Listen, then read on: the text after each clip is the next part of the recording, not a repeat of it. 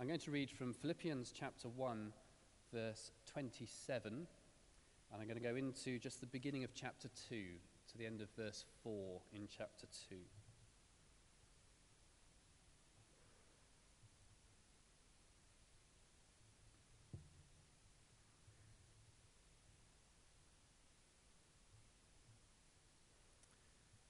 Whatever happens, as citizens of heaven live in a manner worthy of the gospel of Christ. Then, whether I come and see you or only hear about you in my absence, I will know that you stand firm in the one Spirit, striving together with one accord for the faith of the gospel, without being frightened in any way by those who oppose you. This is a sign to them that they will be destroyed and that you will be saved, and that by God. For it has been granted to you on behalf of Christ not only to believe on him, but also to suffer for him, since you are going through the same struggles you saw I had, and now hear that I still have. Therefore, if you have any encouragement from being united with Christ, if any comfort from his love, if any common sharing in the Spirit, if any tenderness and compassion, then make my joy complete by being like-minded, having the same love, being one in spirit and of one mind. Do nothing out of selfish ambition or vain conceit. Rather, in humility, value others above yourselves, not looking to your own interests, but each of you to the interests of the others. This is the word of the Lord. Thanks be to God.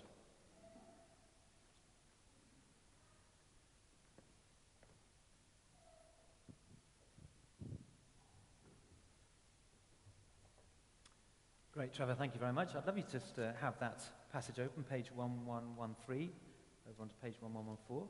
And just while I get my prop ready for this morning, do you want to read through it again? Just refresh yourself with, amid Paul's own suffering and trial, what he's encouraging and exhorting in the Philippians.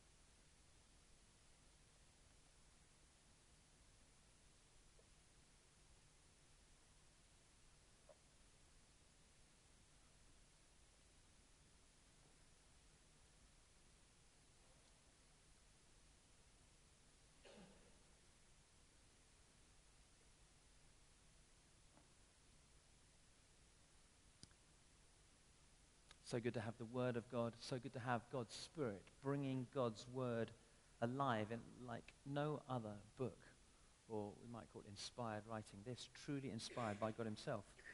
What we're doing here at St. Darnis, if you're new or you're just visiting here today, is each term we look at a series of teaching, trying to sort of build on it. And what we're doing is looking at the church. How does God see the church as he's inspired the writers of the Bible to describe it? And we've looked at various metaphors or images. We've looked at the church as a bride, as a temple made of living stones, and we've played with that analogy. We've looked at the church as a family. We've looked at the church as a body, united, one body, but many parts. And I guess what we're trying to do really is to get back to the masterpiece that Jesus created, the church that he called into being through Peter and the disciples.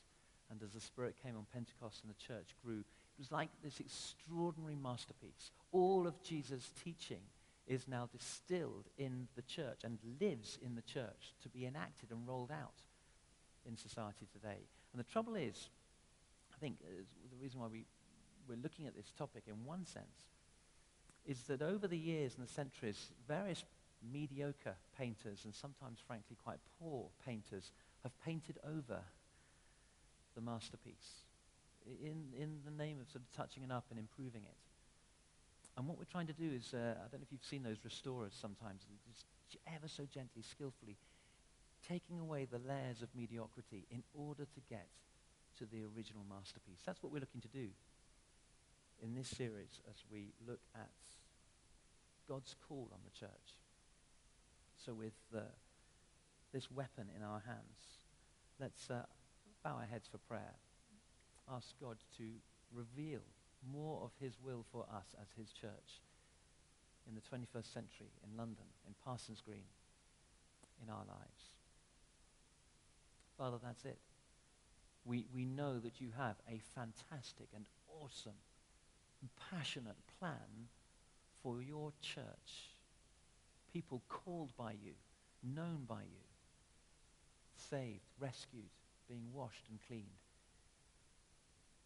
And Lord, we simply ask that you reveal more and more of that plan to us as the church corporate here, but to us as individuals within it too.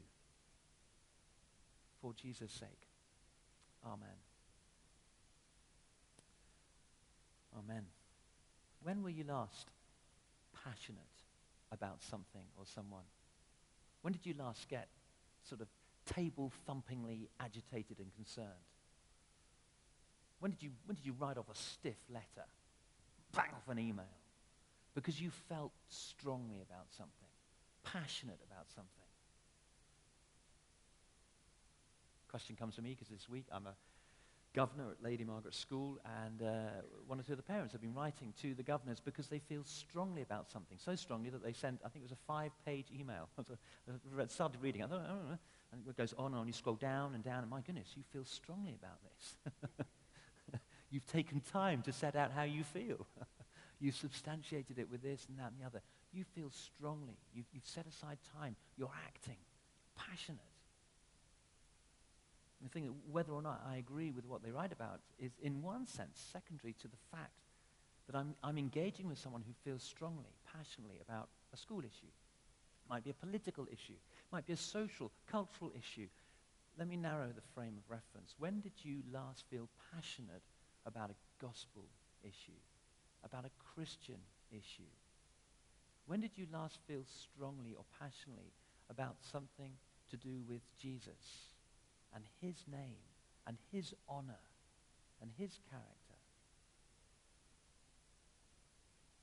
I don't mean, it's not condemning. I asked that question of myself, and actually I felt quite convicted as I read or discerned the passion that I read in this email this week. I thought, goodness, I asked myself, when did I last feel that passionate in my ministry, in the ministry I share with you, just the ministry of being a believer, Jesus Christ? And so I thought it was fitting. I wonder whether the Lord was provoking me, really, as we come now to think of one metaphor of the church. The New Testament describes the army of God. The church here on earth as the army of God. In one sense, this theme of army, it continues the theme of the body. One body, many parts, one army, many soldiers. And those soldiers need to unite together to form one cohesive military unit. Picks up on the theme that is actually redolent in the New Testament. There's not too much overt expression of army, of military. There's one or two key and popular ones. But there's this undercurrent theme of a struggle. There's a kind of cost. There's a battle. There's a fight. There's something attritional about standing up in this world for Jesus Christ. And much of the teaching on growing as Christians is in the context of battle, struggle, wrestling, and of being watchful, guarding against some kind of common enemy. But I put it to you that the idea of church as army is maybe not as redolent now as some of these other images or metaphors. I wonder whether it's as strongly in the forefront of our minds today. I've been wondering why that is. It could be that we just feel a little bit self-conscious in the 21st century. As we look around at us, we want to be nice. And we kind of, the image of an army is one sort of, is garrulous and fearsome. It sort of doesn't quite resonate with, kind of how we want to come across. It could be that just that we know so much more about the intensity of the actual theater of war. The film crews and so on are there. We've seen sort of blown off body parts and dead bodies in a way that we could only imagine during the great wars. But I wonder whether actually they've had a cumulative effect. The loss of life over the last century and that which we know going on at the moment causes us to shrink back a little bit from the church being engaged in fighting and warfare where there's maybe cost to life and limb. We've shrunk back. I certainly notice in our, the songs that we sing, the content of our worship. And again, I don't mean this as a criticism, but it is an observation that, we don't tend to sing, fight the good fight with all thy might. Onward, Christian soldiers. So, if we were to strike that up and sing that, I wonder whether there's something in us that would shrink back, feel a little bit self-conscious about, onward, Christian soldiers. Even sort of we're marching in the love of God. It's fine for the children. I wonder whether we can make that translation comfortably to us ourselves. And yet I want to argue that it's absolutely key. It's absolutely vital. And so I just want to spend the next 15 minutes or so with one spiritual reality and then 3 reminders of that. One spiritual reality and then 3 reminders off the back of that. This is stuff that I'm kind of assuming that all of us know to a greater or less extent. But I just wonder whether it's important for us to dust it down and to rehearse this and to have at the forefront of our consciousness who we are in terms of the army of God. The spiritual reality is this, and this is just a reminder for those of you who are engaged in the Recovering Truth, Living Free course we did last year. You can get the talks. They're on our website, and you can download them. Recovering Truth, Living Free. And this is the principle that I think is helpful to remember. It's the truth. We live in one world. But at the same time, there are 2 realms, 2 spheres of influence, 2 spheres of authority that are operating in that one world. There is the natural sphere, that which we can see and touch and hear and perceive. This wooden stand here is physical. It's sort of realized. And I can see it, I can touch it, I can feel it.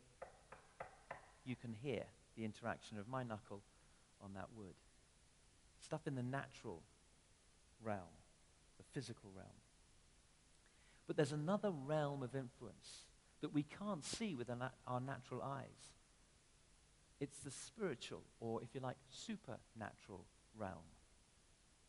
And although we can't see it, it's nonetheless real for that and has an influence on our lives. For example, ultraviolet rays. We can't actually see them, but if you stand out in the midday sun in the height of summer, which we long for, you don't put any protective cream on, then you'll soon feel the impact of those invisible rays. We can't see them, but we'll begin to know that they are real. We'll experience their power. Now, here's where the visual aid comes in. I want to draw on 2 principles that are quite important for us to be aware of and to be reminded of as to how these 2 realms interact. Here's the world, this sponge, and I'm going to place it in the realm of the water, representing the Spirit. So the sponge is the natural stuff. You can see it. That's our world. That's us, the place in which we live. And here it is, immersed now in this water representing the spirit realm. The Bible says right at the beginning, in the beginning, God created the heavens and the earth. He created all of this with earth surrounded by the heavens, the heavenly realms, the spiritual realms. We can't see them, but they exist. Now, I want to ask a question. Why has the water entered the sponge? It's not a trick question.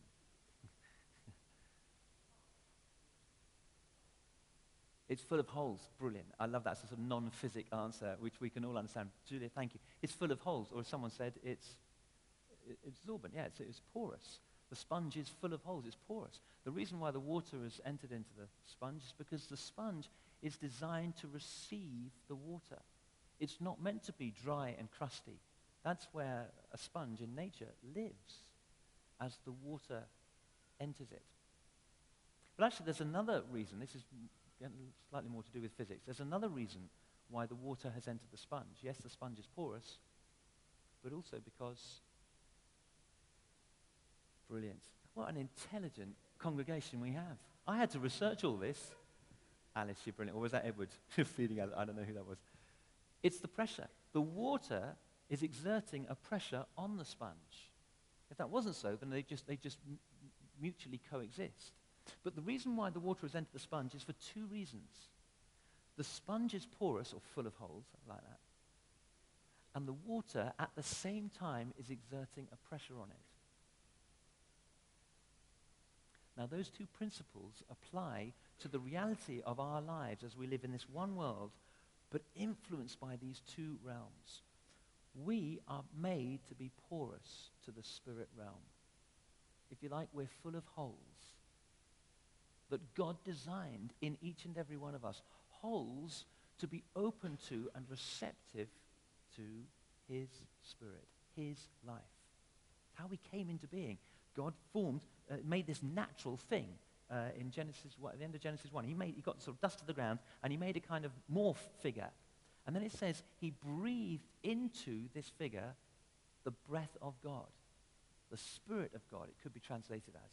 And this form became a living being. As the thing designed to receive the Spirit of God, the breath of God, as it received it, it lived. Man, Adam. We're spiritually porous. We're created to receive the life of God.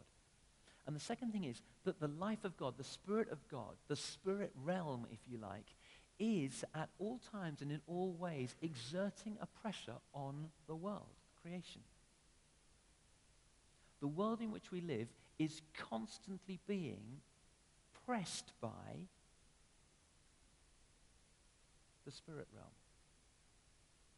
To put it another way, what's going on in the unseen realm has a bearing on our lives.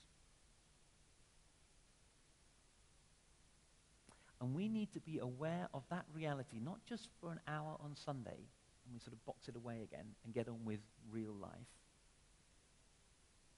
We need to be aware of that reality 24/7.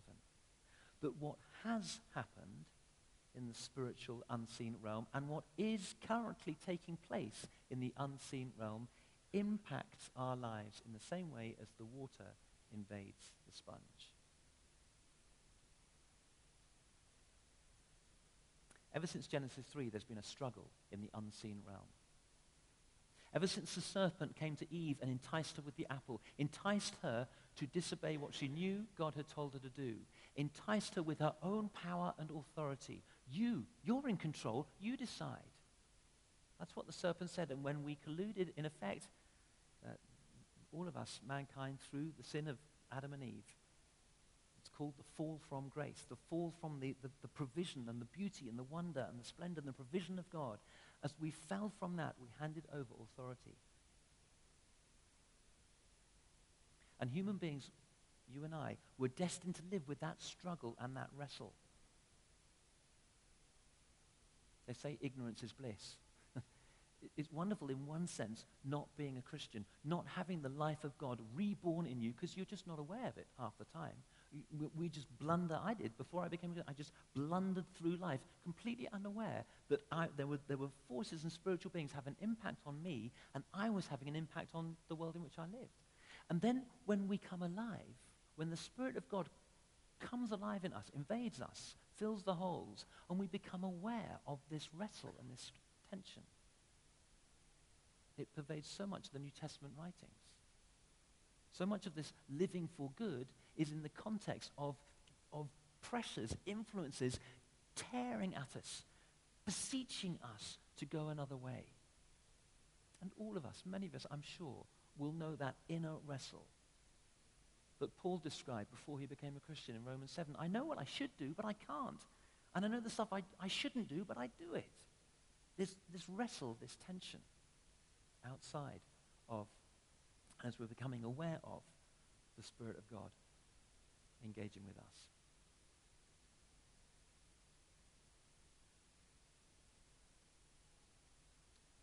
So as soldiers of Christ, what do?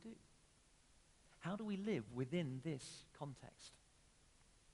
Do we just have to kind of have a guess? I'm reminded of we were traveling in the United States a couple of years ago. We'd hired a car and we were driving down the whole of Alabama. It's not the best of parts in the United States. And this little light had come on the dash of our hired car. And we frantically looked up the book, because we had just all these little lights, I had no idea what they meant. Looked up in the logbook that was there, or the guidebook rather. And they said it had something to do with the tire pressure. We thought, oh no, we're looking to drive miles now to where we were heading. We'll need to check this out.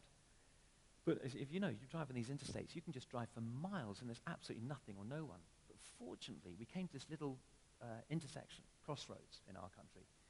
And on the intersection, fortunately, there was a garage. So we pulled in. But this was in the middle of nowhere. I mean, it really was that sort of caricature of the kind of, Midwest. There was sort of somewhere, there was a cockerel crowing and a dog sort of barking and a bit of tumbleweed across the road. But that was it.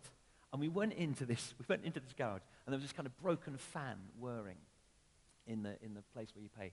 And there was this great big lady just sitting there. She was kind of rocking in a chair, and her eyelids were sort of half closed, and she looked at me, and within a split second, she'd summed me up completely. And I thought, I'll just play along with this. I know she's kind of worked me out.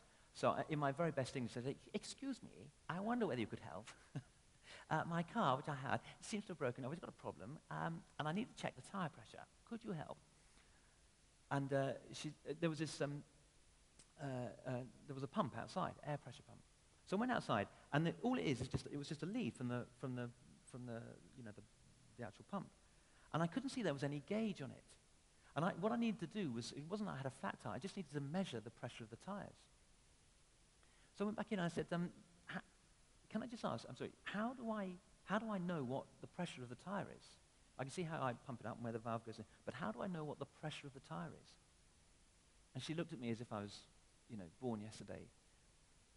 And then she just said, you just have to guess. And I looked at her, I thought, you guess? You just guess how much tire pressure there is? So I thought, surely there must be, I'm missing something here. I'm just a dumb Englishman. I'm missing something here. So I said, do you mind if I ask, what do other people do when they measure their tire pressure, when they use the tire pressure? Can you tell me what they do? And there was a long pause as she looked at me. I must have been completely dumb in her eyes. So stupid. And she said, they just guess too. So Joe and I, we thought, we've got the 3 kids in the back, we're thinking, okay, they look fine. They look fine, the tires. So we'll just drive on. And maybe we'll get to another garage, it'll be okay. So we drove, we didn't do anything. We didn't want to guess. We just drove on. And actually, after about 5 miles, the light went out and never came back on again. So we lived to tell the tale. But fortunately, God isn't like that lady in the garage. He doesn't leave us to guess. You see, in the unseen realm, he's given us the gift of his Spirit. It's like a transmitter, so that which is unseen becomes clear and real to us. It's like this radio. Do you want to know the cricket score right now? And needs, and it's a bit of a sponge in terms of the information that comes through. It's put through. Oh no, they must have rain. They're just gabbling on about something else there. That's Radio 4, because the radio waves are all around this building. We're not aware of them, we can't see them, until we get a transmitter, and then we can tune in and know exactly what is being transmitted on Radio 4 in the cricket. And God's given us a transmitter so that we can know. That's why, with confidence, we can serve as soldiers in God's army, because we can be aware of what's going on in the theater of war, as it were. We can be aware of where the victories are and where we need to be aware of enemy activity. We can be aware of where God is advancing, as well as areas where there's temptation or danger. The spiritual reality is that we live in one world with these two realms, and we can be aware of that. Here briefly are the three reminders, and I've touched on them by inference. We have an enemy, first reminder. We have the victory, that's the second reminder. We are all part of the army together, that's the third reminder. We have an enemy. Let me just say, and I've touched on this on the Recovering Truth, so I won't go over it massively, but he has a scheme, he has a strategy for us as a church, for Christianity worldwide, for that as it breaks down, the Christian faith as it breaks down, nation by nation, country by country, area by area. He has a scheme for us here. He has a scheme for you. He wants to squeeze the life of God out of you so that you dry up. Because then what happens for Christians or people connected with the church, when we dry up, when the life of God is squeezed out of us, is we go one of two ways. We either slip into activism and we strive up, because we know what we should do. We should be Christians. We should do good things. And so we try even harder on the one hand, or we try and we fail. We can't live the life of God without the life of God, and we recognize that. We're honest to it. We fail, and we go, and we slip back into passivity. I can't be bothered. I'll just sort of hunker down and bimble along in my own little sphere. It's exactly the scheme that the enemy has for individuals, to dry us up so that we go one of those two ways. Or his scheme for us corporately, as a church or as a Christian nation, is for us to lose our ability, as Paul puts it here, to strive together. It's the top of page 1114. Paul talking about coming to see these Philippians so that, or even if he doesn't, whether he hears about them, that he knows that they stand firm in the one Spirit, striving together with one accord for the faith of the gospel. And what the enemy would love to do is to weaken our resolve, to separate us out, so that we don't recognize ourselves corporately as an army. We're not engaging with one another and encouraging the life of God in one another, but to separate us out, so that we're weakened as an army unit. It's so subtle. So often what he does for us corporately as Christians is he just changes the emphasis. You can even play with that word, emphasis. If I just change the emphasis on the word emphasis, I can make it into sound like an entirely different word. Emphasis. I say emphasis and emphasis. It's exactly the same word, exactly the same letters, in exactly the same order, but it sounds so different. If I came out with emphasis in a sentence, you'd double take. What? What did you say? Sounds so different. It's very subtle. It's hardly any change, and it has such an impact. I was just reflecting recently on the thing that's been all over the tabloids, but then other stuff around marriage. See, the thing is that Christian marriage is being seriously undermined and seriously eroded in our understanding of what it is and of how it plays out in our lives. Seriously undermined, but I'm not sure that I am aware of it. The enemy loves that. He's just shifting the emphasis. He's getting us to focus on things like civil partnerships and the rights of individuals. And isn't it right to affirm love and faithfulness? Yes, absolutely. There's no way I deny that.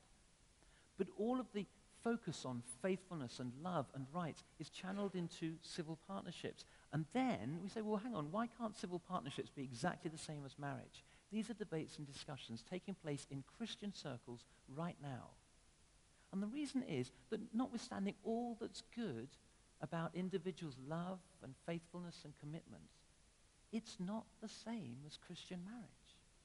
But by focusing on civil partnerships, we're losing sight of what it is to uphold and sustain Christian marriage. So that, John Terry and Wayne Bridge, what's the thing that we've been most concerned about? It's about whether John Terry and Wayne Bridge will shake hands. Has anyone given any thought to John Terry's wife and about his marriage? There's been a little sideline, little paragraph. But it's about their friendship and how they'll get on in the England team. Now look, I'm a football fan, but I'm ashamed of it, frankly, because the enemy has sucked me into looking at the wrong thing, shifting my emphasis. Is anyone concerned about the sanctity of marriage? And slowly and surely the whole thing is undermined. The enemy. There's a battle out there. Does anyone need convincing there's a war on for us Christians? And as individuals, we need to be aware of the enemy, number one. Number two, though, far more important, we need to be aware of our victory. We have a victory in Jesus Christ. Paul knew that. Look at this. He's in chains for the gospel he describes in chapter 1 of the Philippians. And look what that's reference verse 13. As a result, it's become clear throughout the whole palace guard and to everyone else that I am in chains for Christ. It's a reference to his house imprisonment. But look how he prays in verse 19. I know that through your prayers, just the result of prayers, I know that through your prayers and God's provision of the Spirit of Jesus Christ, what has happened to me will turn out for my deliverance. See where his hope is? See where his focus is? His security is in Jesus Christ. And that's how he can pray in verse 11 for the Philippians, that they be filled with the fruit of righteousness that comes through Jesus Christ to the glory and praise of God. And so too in verse 26. Through my being with you again, your boasting in Christ Jesus will abound on account of me. Not in their own strength, not in circumstantial evidence or signs or whatever else is going on in their world, but in Christ Jesus. Why Christ Jesus? Because he has won the victory. He has won the victory.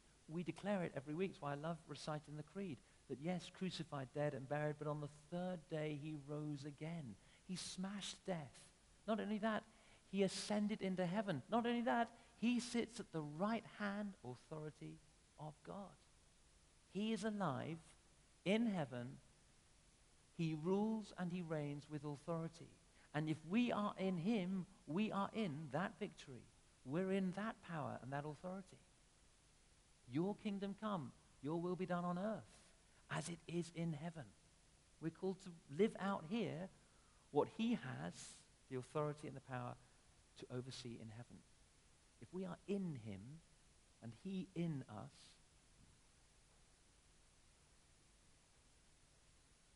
that's our task.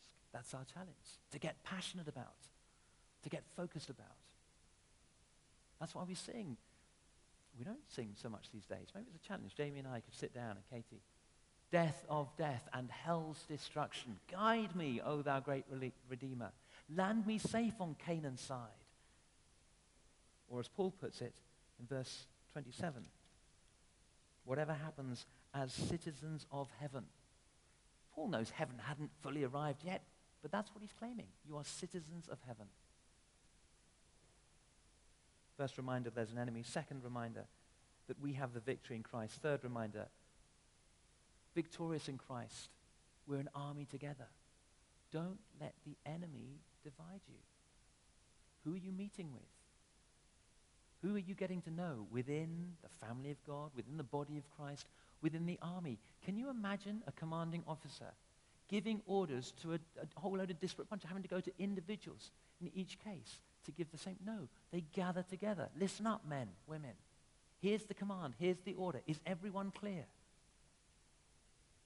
How would it be if you went out to battle, encountering live action? You had your weapon, but you noticed that the guy either side of you didn't have his weapon. Would you feel secure? It's about looking out for one another as part of the army and having others look out for us. That's redolent in this phrase, verse 27, top of page 1114.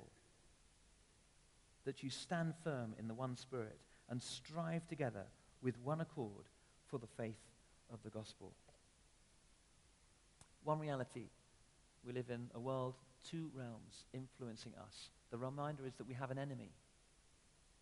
But the second reminder is that he has been defeated. We have victory in Christ.